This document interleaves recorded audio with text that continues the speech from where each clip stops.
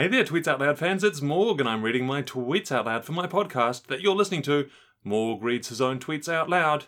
You can find me on Twitter, Mr_org, and there you will find all of the tweets that I'm about to read out loud to you, starting with this one. This one was a follow-up to the Democratic debate. CNN tweeted a little clip of Marianne Williamson saying she was challenging New Zealand and she was going to call the Prime Minister and say that the United States of America is going to be the best place in the world for a child to grow up.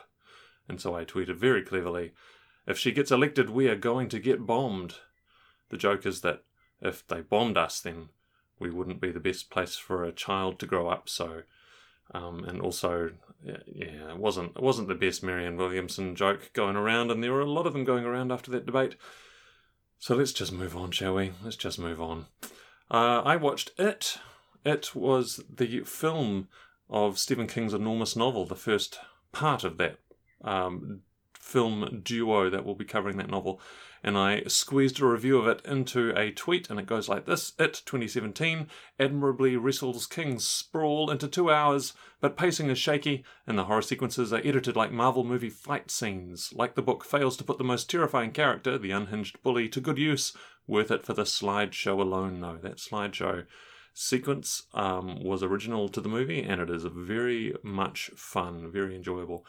Followed up that tweet with another one. Visual effects in film are a solved problem in terms of technology, but giving directors the ability to actually direct them like any other sequence remains a horizon or two away, and it does. That mention of the Marvel movie fight scenes in the first tweet is kind of a little reference to the fact that a lot of the action sequences in the Marvel movies aren't really directed by the directors of the film. They are managed by the effects team, and that's one of the reasons why they kind of look the same from movie to movie to movie. Interesting times for filmmaking with such amazing technology at the disposal of the creators, but still so many limitations on what they can do with them. So, how about that? Solving film problems for you all. I also tweeted a few days ago a photo, and the comment of the photo was, you know you're Wellington when the pop of colour is more black. And the photo is of a little clothing rack in Farmers, which is a clothing store over here, with a big sign saying pop of colour. And on the rack was a great big black jacket, perfectly black. Wellington, of course, is famous for the black clothes that are worn by everybody. It is not a colourful city, sartorially. And that was the whole joke. It was a very funny joke, I thought. And so did 51 people who liked it. 51 people liked it, 7 retweets. That was a pretty successful tweet, really good for my numbers and my engagement. I'm sure dozens of those likers are probably listening to this podcast now because I don't know where else you're coming from. I don't understand. Who knows? Sunday Horrors this week was Children of the Corn, the terrifying tale of children who enjoy eating corn straight from the cob. I think I've never seen it. Film is at the YouTube link in the tweet below. And that was the Sunday Horrors. Every Sunday night we watch a horror movie that is free to watch on YouTube, and Children of the Corn was the one this week. And I really liked it, actually. I had a bit of a flashback to seeing the trailer when I was young, when I was too young to watch that film, and remembering this sequence of kind of a creature burrowing along under the earth, and that was quite a freaky moment when I was a kid, and that I had forgotten all about it, but I'm pretty sure it featured in a few nightmares that I experienced as a young man. So it was pretty good to dispel those nightmares by watching the film and realizing that the thing burrowing under the ground was actually just kind of some flashing lights. And yeah, it's a good film anyway. Well, not a good film, but a good watch. Call it that, a good watch. I also tweeted from The Hollywood Reporter that the Sandman TV series from Neil Gaiman and David Goyer is a go, coming to Netflix, and the showrunner, I noted, is Alan Heinberg, who also understands the world of comics. He created a comic called The Young Avengers, which everyone thought was going to be pretty terrible because the concept of Young Avengers was seen as widely dumb, but it turned out to be quite amazing because he was really insightful in how he put it together and really respectful of the source material, but also very keen to do new stuff and to push beyond what anyone was expecting. So I think that's a pretty good set of credentials to go into this. Someone who understands comics, understands the medium, has some reverence for it, but also doesn't feel bound by what's in there. So I'm quite excited to see what the Sandman TV series might turn up to be like. All right. This is kind of reply of the week territory. I retweeted one of my own Twitter replies. I retweeted it saying, I think I have to retire from Twitter now. I'm never going to do a reply better than this. And the reply in question was, well, I don't need to read it out loud because it's not Morg reads his own replies out loud, but I was replying to someone who had described a bit of miniature game painting that they had done in a way that called to mind the theme song from The Fresh Prince of Bel-Air. And I riffed on that with a few more lines of that fictional theme song, changing the words in a humorous way. And that was a very enjoyable thing to do. And that picked up a whole bunch of likes and retweets. So I had lots of likes and retweets. So I'm sure all you people who liked and retweeted have naturally subscribed to the podcast, because that's what you would do, of course. As soon as you'd like a tweet, you immediately go to the profile of the person, find out they have a podcast and subscribe to it, so you can hear their tweets being read out loud. So welcome, everybody. Welcome, welcome, welcome. Another tweet. This is just to say, I don't forgive you. With apologies to William Carlos Williams, or more correctly, without them. And that tweet, of course, was inspired by listening to This American Life this week, which talked about William Carlos Williams' This Is Just to Say poem. And I realised that I'd never really seen a response in the same format. And I'm sure people have done one, but I put those words into Google before doing this little podcast read out loud thing, and no one else seems to have done that exact thing. So I'm claiming that joke. That's mine. I've got it now.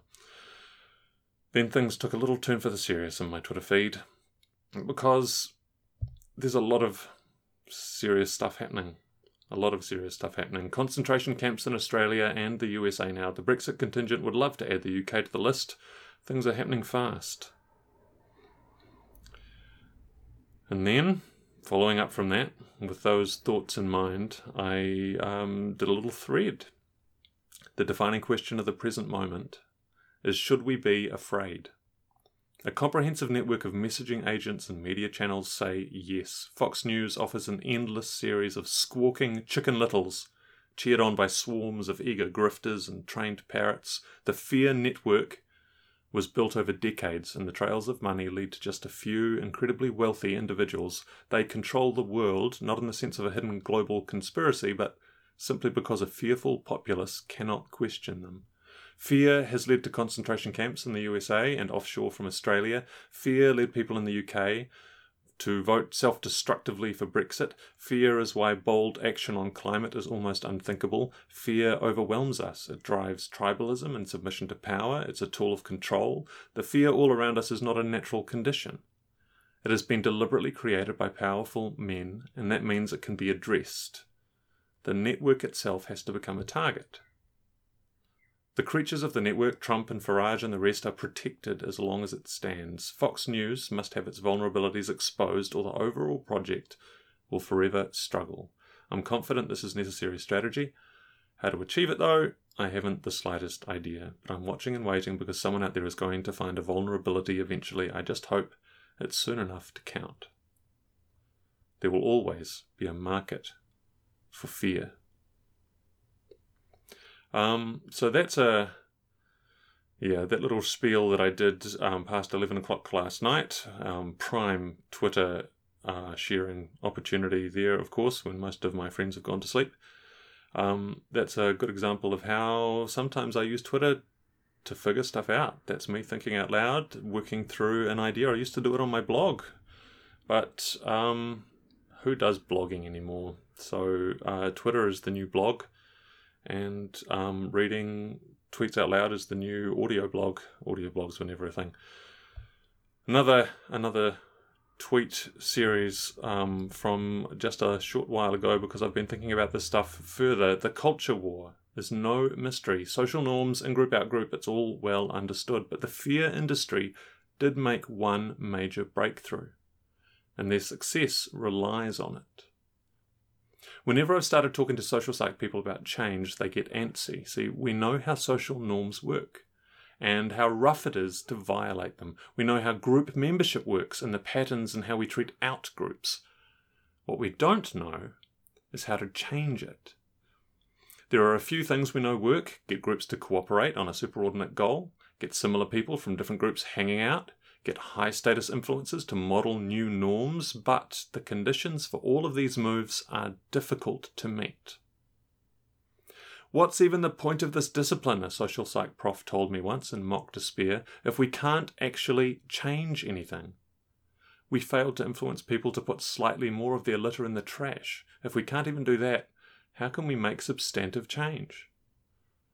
The fear industry figured out a way. Their project was to shift social norms and promote a particular set of group identities. The special sauce they applied, the innovation that social psych couldn't do, it was money. It turns out, if you sit in 100 level psych and say, I'm going to spend billions of dollars on doing exactly that stuff, you can actually make substantive change. Money gives you the ability to be everywhere in culture, and that's what we respond to. So that's part of the challenge right now. The indication is shifting those social norms back towards a more human set of values is going to cost. No, more than that. Even more than that. It's not impossible. Grassroots, small but many fundraising has become viable like never before. The real challenge isn't so much money as coordination. Which cause? Who leads? Who decides? Also, there are other ways to make change. The fear industry exhausts people and fails to explain reality. People can and do defect to an appealing alternative. I don't think critical mass for change is really that far away. Perhaps I'm an optimist, yeah. We couldn't even clean a courtyard.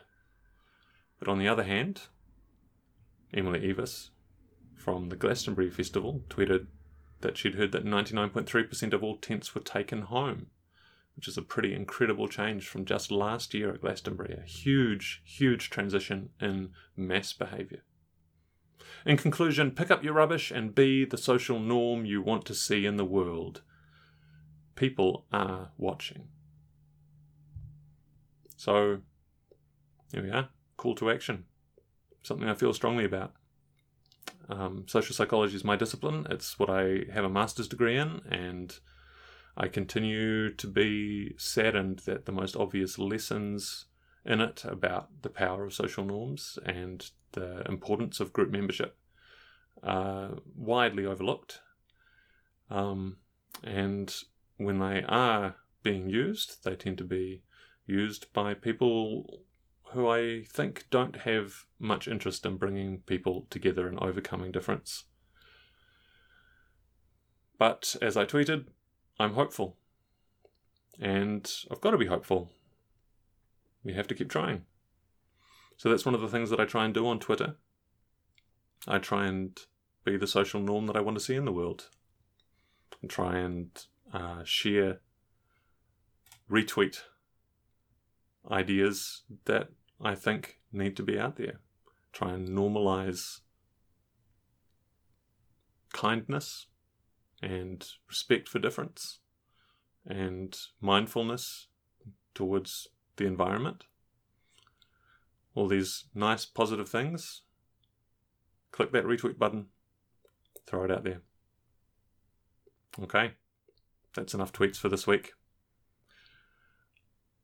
Will I be back next week to read more of my tweets out loud?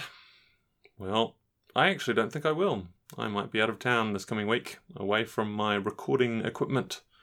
So you might have to just read the coming week's tweets all by yourself.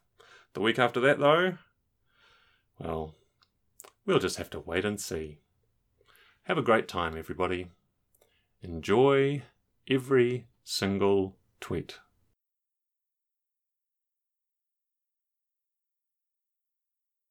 Relaxing, all cool and all, shooting some bolt guns outside of the school when a couple of nerdlings up to no good started making trouble in my neighborhood. I got in one little fight and my mom wanted more. She said, in the grim darkness of the future there is only war.